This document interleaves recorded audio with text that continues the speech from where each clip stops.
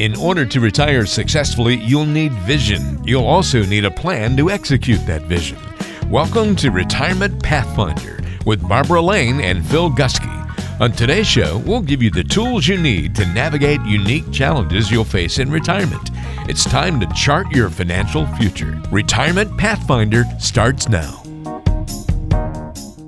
Welcome into the Retirement Pathfinder. I am Ben George, along with Phil Gusky and Barbara Lane over at Pathfinder Wealth Management. We're going to talk to you today about areas where you could be flirting with disaster in your finances. We want to make sure that you're aware of them, number one, and some things that you need to be thinking about, and where you need to really focus your attention on these items to make sure that disaster will not come your way. So it should be a good show. Looking forward to talking with you all today. And Barbara and Phil, how's everything going? Great. Oh, just fine. Good to be here today. Yeah, glad to have you. Happy spring. It feels like spring here. It does. Yeah. Yep. Things are starting to bloom out here, believe it or not. But we did get a little bit of snow flurries yesterday in Illinois, which is hard to believe. Wow. I did see that. Yeah. For a short period of time. Mm-hmm. Yep. Yeah, and what are we taping here in late April? So, the snow's still trickling down. Yep. What else is going on around the office? Well, I'll tell you what, Ben. One of the things that, of course, our clients are concerned about, as well as, I guess, the main population is, folks are kind of discouraged by what they're seeing in the national news. Nothing but bad news, in terms of jury outcomes, all the rest that's going along with the political side of the world. And so we get very little positive input. And so I wanted to really kind of give you a more positive outlook on what's going on. And these are the facts. These are the facts of what's happening. And it actually is something that we should take to heart. Every Monday morning, we get an update from our friend, and really is a personal hero of mine, Brian S. Westbury over at First Trust. He's the chief economist, and he gives us an overview of what's happening. And so I want to go over this a little bit to kind of give people a better perspective on what's going on. So if we look at what's happened the last year, between February and the end of March, the S&P dropped by 50%. Everybody's aware of that. People were very discouraged. But because of this, we realized it wasn't a normal recession. I'm not going to read everything in Brian's report, but just kind of hit some highlights here. But he says that it was not a normal recession, which it wasn't. Markets went into a shutdown, and they were undervalued at that time. So we believe, and they believed at that time, that stock prices would recover as businesses returned to more normal values. And of course, by Thanksgiving of 2020, the U.S. economy did produce less than it had been producing pre-pandemic, but the stock market had fully recovered and gone to new heights. And it went from 2224 back in mid-March to around the Thanksgiving time back to 3638. That's a 63% increase. That's the S&P 500. That's the S&P 500. That was the growth. It's incredible. And it was primarily due to technology and communications that helped to adjust to the shutdowns. Big box stores stayed open. Government dispersed trillions of dollars of borrowed dollars. A vaccine was invented in less than a year, which is incredible. Yeah. Never happened before in the history of our nation. Money supply exploded, and the Fed cut short-term interest rates to almost zero. But they're committed to helping them stay there as well. And because of this, profits have soared. Well, the conclusion to Brian's report is that he says this: while the markets won't move in a straight line up, and a correction is always possible, as the economy opens, those sectors of the economy that fell behind in the past years because of shutdowns, limited global trade, will be a source of strength. The Fed remains highly accommodative because there's trillions of dollars of cash on the sidelines, and vaccines have reached over 50% of Americans, which is good. We're starting to reach that herd immunity, and the economy is expanding rapidly. Some valuations have been stretched, in other words, over-evaluated, but the market as a whole remains undervalued. As a result, we remain bullish and are lifting our targets, and this is very positive news. And so we want to give some hope and some assurance that we are really steaming back to where we were pre-pandemic times. And I think it's important for our clients to stay informed. If our clients or anybody else who's listening have any questions about particulars on the economy, we're willing to share this information in detail. Just give us a call at our office. Yeah, that's good news. I like hearing good news. And like you said, we don't hear enough of it these days. Mm-hmm. But that's encouraging. And what I was doing too, Phil, is from March of last year through March of this year, just as a piece of trivia, when I would sit down and meet with my clients, I'd show them what their accounts had done just in that time frame. Yeah, it's incredible. Yeah, and it was between 35 and 40% just for that year. So, when you get out of the market, you don't recoup that think you had one of the recent podcasts, Phil, you were mentioning all the asset classes and what they produced during that, March to March. And small companies was over 80%. And so I guess the moral of the story is you have to stay the course. You do. Yeah. You do. I mean, no panic, no sell, no loss. There you go. Yeah, it can be hard to do at times, but you got to always keep that big picture in mind. So if you do want to hear more about that report, you can always contact Barbara and Phil. PathfinderWealth.com, that's the website, but also the number is 815-399-9806. Well, I hate to follow up your good news, Phil, with some bad news in terms of disaster, but that's what we're talking about today on the show is some areas of your financial life where you could be flirting with disaster and you don't even realize it. That's the problem, is you're just not aware of these things. Now, hopefully you work with an advisor or advisors like Barbara and Phil, and you can be aware of these things. But if you aren't, we want to help bring some attention to four problem areas today where you could get in trouble. So start off with legal documents. There's a lot of people that either maybe got some legal documents put into place a while back and just haven't updated, or, maybe worst case scenario, haven't put any legal documents together at all. Be forewarned is to be forearmed, Ben. And when Barb and I are working with clients, part of our duty is to ensure that they have all the necessary legal documents in place. This would include wills and trusts, powers of attorney for property and healthcare. And unfortunately, many advisors avoid even discussing these documents with their clients for fear that they might be accused of, quote, practicing law without a license. They get scared. Or perhaps their company has placed a restriction on them doing so. Well, we also have seen this happen when it comes to discussing issues of tax, and we've recommended tax strategies in the past. It's totally in line with financial planning. Of course, reviewing legal documents and discussing taxes and even named beneficiaries are essential in order to execute a well-done financial plan. It's got to be effective, and we have to review those documents in order for it to happen. Recently, a new client brought in their legal documents for me to review. They said that their attorney had established a revocable living trust for all their assets because they wanted to protect their property from probate when they passed. They wanted to nominate their children to take over in the event of a disability or death. But upon closer examination, we had found something that they had was something not as a living trust, but something called a testamentary trust. And what that is, it's a will that becomes a trust once it goes through the probate process. So what's the purpose of it? Well, yeah, that's the question. What is the purpose? I suppose there might be some, but in this case, the clients didn't understand. Of course, they were very disappointed to learn that they had that type of a trust, but grateful that they had. So we referred them to an attorney who has a concentration in the area of estate planning law, and that's where they need to go. And it's understandable that clients become confused by legal documents, especially when trying to understand the legal mumbo jumbo that they're reading. They often are overwhelmed with terms such as remainderment. What's a remainderment? Or chattel. And those are old English terms that are used in these documents. But it is still their responsibility to have a basic understanding of these documents and having them reviewed every few years. So one of the most significant changes in the law that we want to point out at this point pertains to IRAs and how they would be distributed upon death.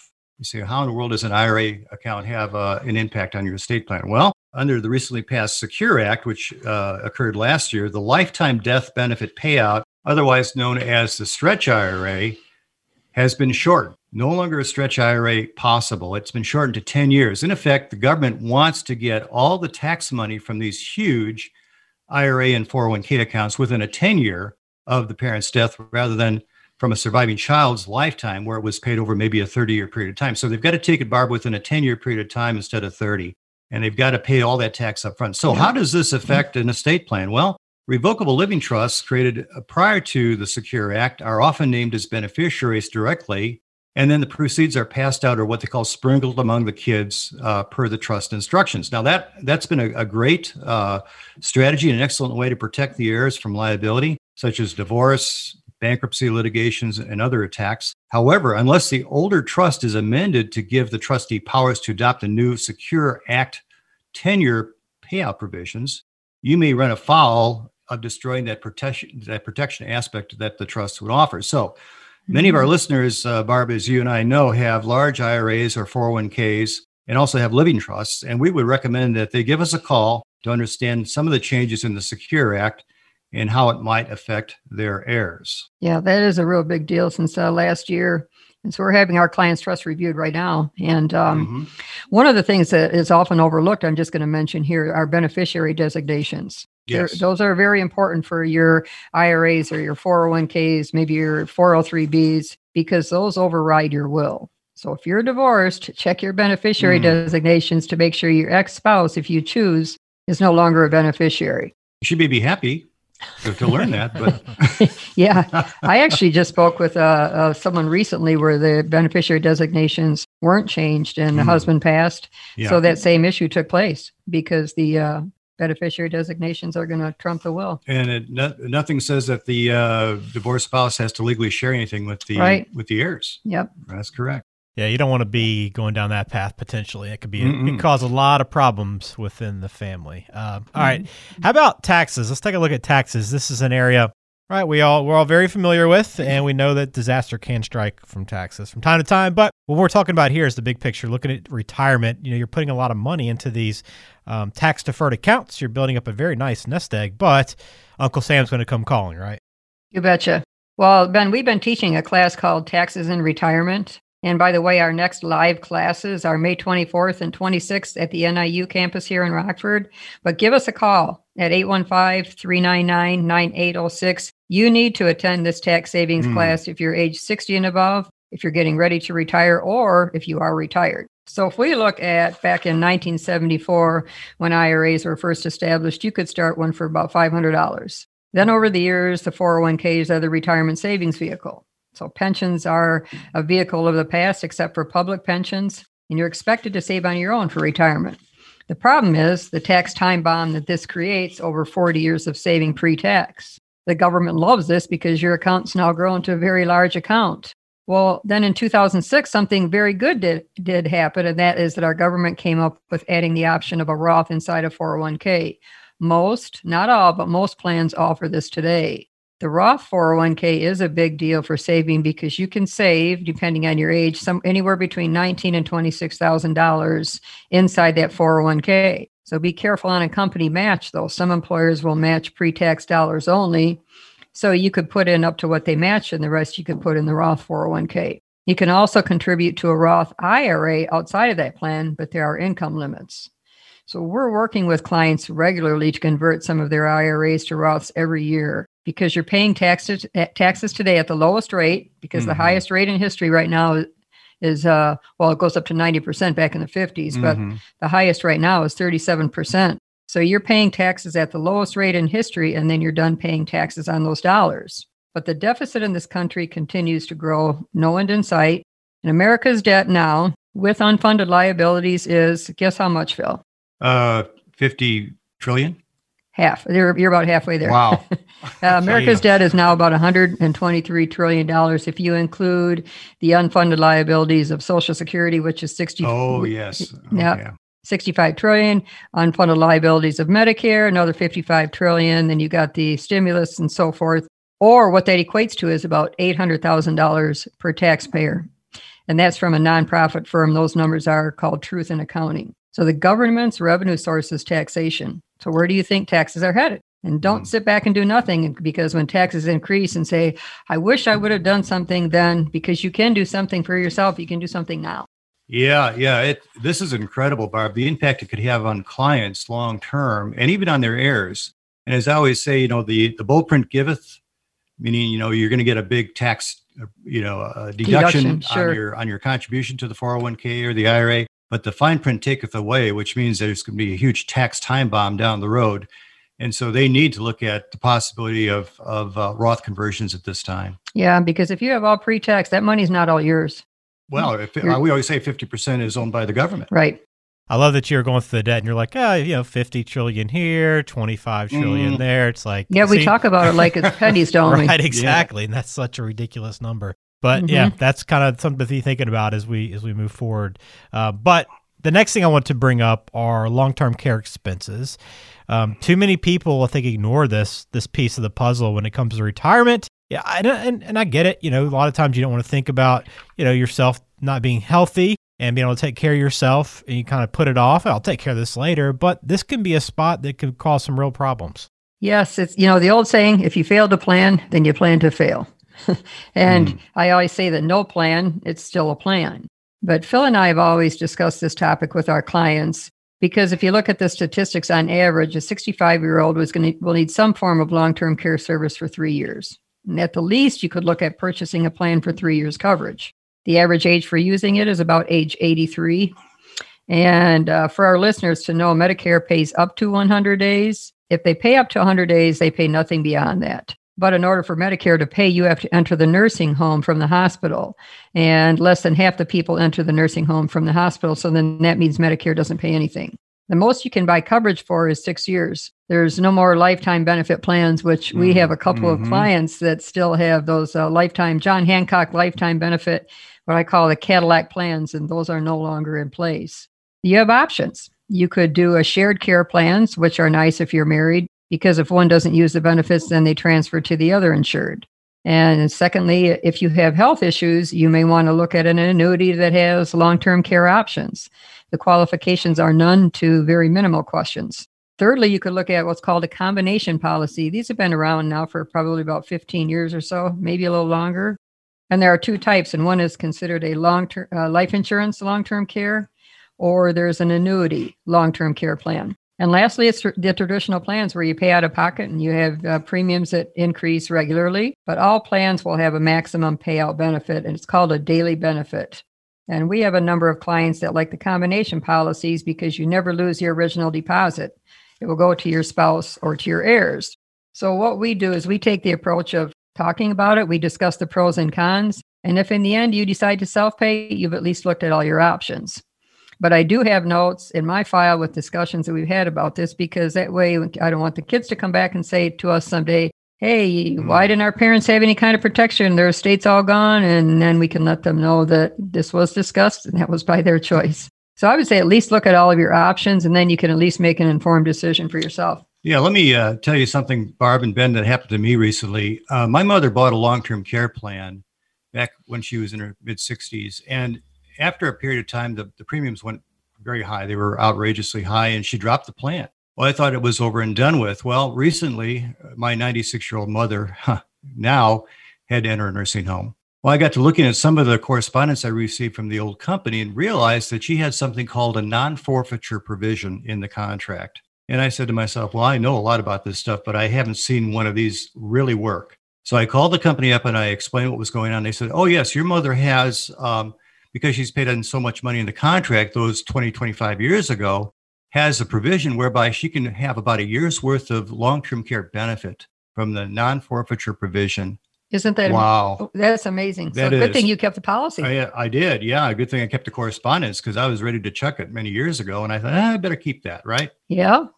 That's a good story. I did not know that. Non-forfeiture provisions. Better check it out. Yep. Very interesting. Let's finish off with some investing and where some problems could be there before we close out our conversation today. The 60-40 portfolio approach. This has been well recommended for a lot of people, retirees for many times. 60% large cap stocks, 40% bonds. In this current investing environment, how can this be a bad idea for people, and where can the trouble be found? Our position on this is that a 60-40 mix, that means 60% stocks and 40% in bonds at retirement, may still be a good planning strategy regardless of the current investing environment, Ben. So now where we might differ from the approach that was just offered up is that 60% needs to go into a diversified portfolio. So instead of it being all large cap stocks, our approach is you need to have access to all the academically recognized asset classes. So of the 60% that would go into equities, they should be allocated into U.S. and international places, large companies, small companies, growth and value companies, as well as micro companies. Those are real teeny companies and emerging companies. Now, here's the reason. If you look back historically, you see that U.S. large companies have a mediocre track record and remain one of the least productive groups historically. You go, wow, how could that be possible? You say, Barb, Phil, my S&P 500 growth funds have actually averaged about 20% per year over the last 5 years. Aren't returns of this kind what we're looking for? Well, certainly high returns are appealing, and that's what people kind of base their success on is high returns, but it comes with a cost. What comes up must come down. And what goes up must come down. And it certainly is a lot of risk involved there. For example, the top 10 companies, Ben, by weight, make up 26% of the S&P index value. So, we really should have an S&P 10 and an S&P 490, if you think about it. With the exception of the company Berkshire Hathaway, that makes up only 1.5% of the other 9 are really technology companies. So if the top 10 companies were removed from the portfolio, the S&P 490, according to the Street Research document, would be at a loss for the past year. Be at a loss. It would be at a loss. You would have a loss in the remaining 490 companies. Otherwise, it was 60-some% increase, wasn't it? Yeah. Year over year. Yeah, year over year. And in other words, the big tech accounts for virtually all of the S&P returns for the last year. And in fact, the last 5 years. So instead of investing in the market darlings, and pick these stocks that basically are very volatile, okay, and you don't have diversification. If you're invested primarily in a fund that derives its returns from just 10 companies, really? Okay, we need to go to an evidence-based diversified portfolio, as we mentioned. But we're getting kind of ahead of ourselves here because, the question was, well, what about a 60-40 mix? Well, before we decide on how to cut the pie diagram we always show, several questions need to be answered. So the first one is, how much income do you as a client need in retirement? That's a very important one. Number 2, how much of this income needs to be derived from the investments? Okay, so you have so much coming from maybe pensions, so much coming from Social Security, but you have to have the balance coming from investments. And then thirdly, can the investment portfolio you have or the amount of money you have in the portfolio reasonably produce that income? Can we set it up? And so it doesn't make a difference whether it's 60-40, 50-50, 75-25. The portfolio constructed has to produce the income. And Barb, you and I talk about this a lot. We want to have at least an 85% probability factor of success when that happens. Right. We're getting through. We take it to age 100. Yes, absolutely. Yeah. People are living, we've got clients in their 90s. But when I kind of laughed when I saw that, because we see that when we analyze portfolios, we see that most people have all of their allocations to large U.S. growth and large international growth. How about that? I wonder why that happens. Yes, and so very seldom do we see someone coming through whose portfolio that we analyze is well diversified. Yes, yeah. I think that it's called chasing returns. People chase returns. They want the best, and of course they're looking backwards. It's like driving your car, using your rear view mirror. And so we want to make sure that people understand you've got to have a portfolio that's long-term, that's diversified, that's going to produce income for you, and it's not chasing returns. Yeah, you can still have a 60-40 mix with the right allocation. 60-40 mix for us, it's different for everyone. 60-40 mix is still considered a moderate portfolio. It is. Very good. Some great information today on this show, and I think you two both kind of help people out in terms of some areas that they should just be paying a little bit closer attention to now if they haven't already. So if you haven't looked at these recently and want to kind of do that, perfect place to start is pathfinderwealth.com. That is a website for Barbara and Phil. You can get in touch with them there, or you can call them directly, 815-399-9806. And on the website, too, there's plenty of other resources there to continue to educate you, but also all of our podcasts are archived there as well, so you can go back and listen anytime you choose. But either way, please subscribe to the show. We'll have a new episode coming in a couple of weeks, and you don't want to miss that one as well. So Barbara and Phil, thanks for the time today, and hopefully we've helped some people avoid disaster. Have a great day, everyone. Thanks, everybody.